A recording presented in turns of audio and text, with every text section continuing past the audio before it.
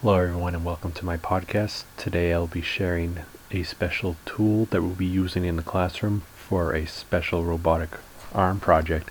And this tool is Sketchup, and Sketchup is a 3D modeling software that you can create almost anything that you can imagine using Sketchup and then convert that to a special STL file, and then we can use that next file and then use it for the 3D printer, and your object in a 3D model can actually come to life that you can physically hold and actually use to modify and make improvements to your 3D robotic arm project. What I want to talk about at first is 3D modeling, and some of you might not know what this is, but just as a recap, I like to explain the correlation of what it actually does is melted plastic coming out of a hot nozzle and then instantly solidifying onto a heated bed, and then layer by layer the model gets higher and higher, and this creates the model in the end. I think of it as a hot glue gun, and instead of the glue just substitute with melted plastic, and it's the same principle. Comes out very hot, but then it cools very, very fast. So what we'll be doing in class is showing how to use SketchUp to create special models for our project.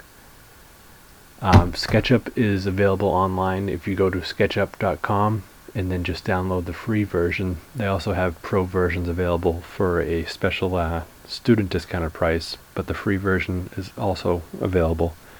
Also new to SketchUp is my.sketchup.com, and this is a beta version of SketchUp which works on the cloud, so you can work on it during class, at home, anywhere you can that has internet connection, and you can create your model and save it. That way you don't have to worry about a flash drive or saving it to a special computer. It's always available in the cloud. So that's a new version of SketchUp available. Again, my.sketchup.com.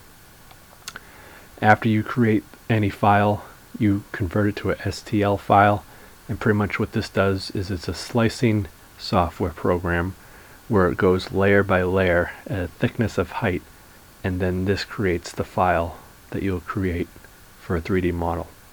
So think of it as you draw a cube.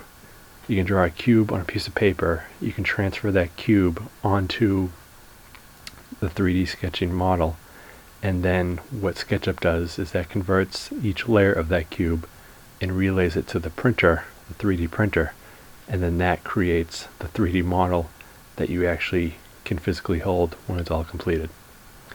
I'll be going over some basic instructions. For the assignment for this week, we'll be creating a basic house, and after we get started, we'll finish the basic house.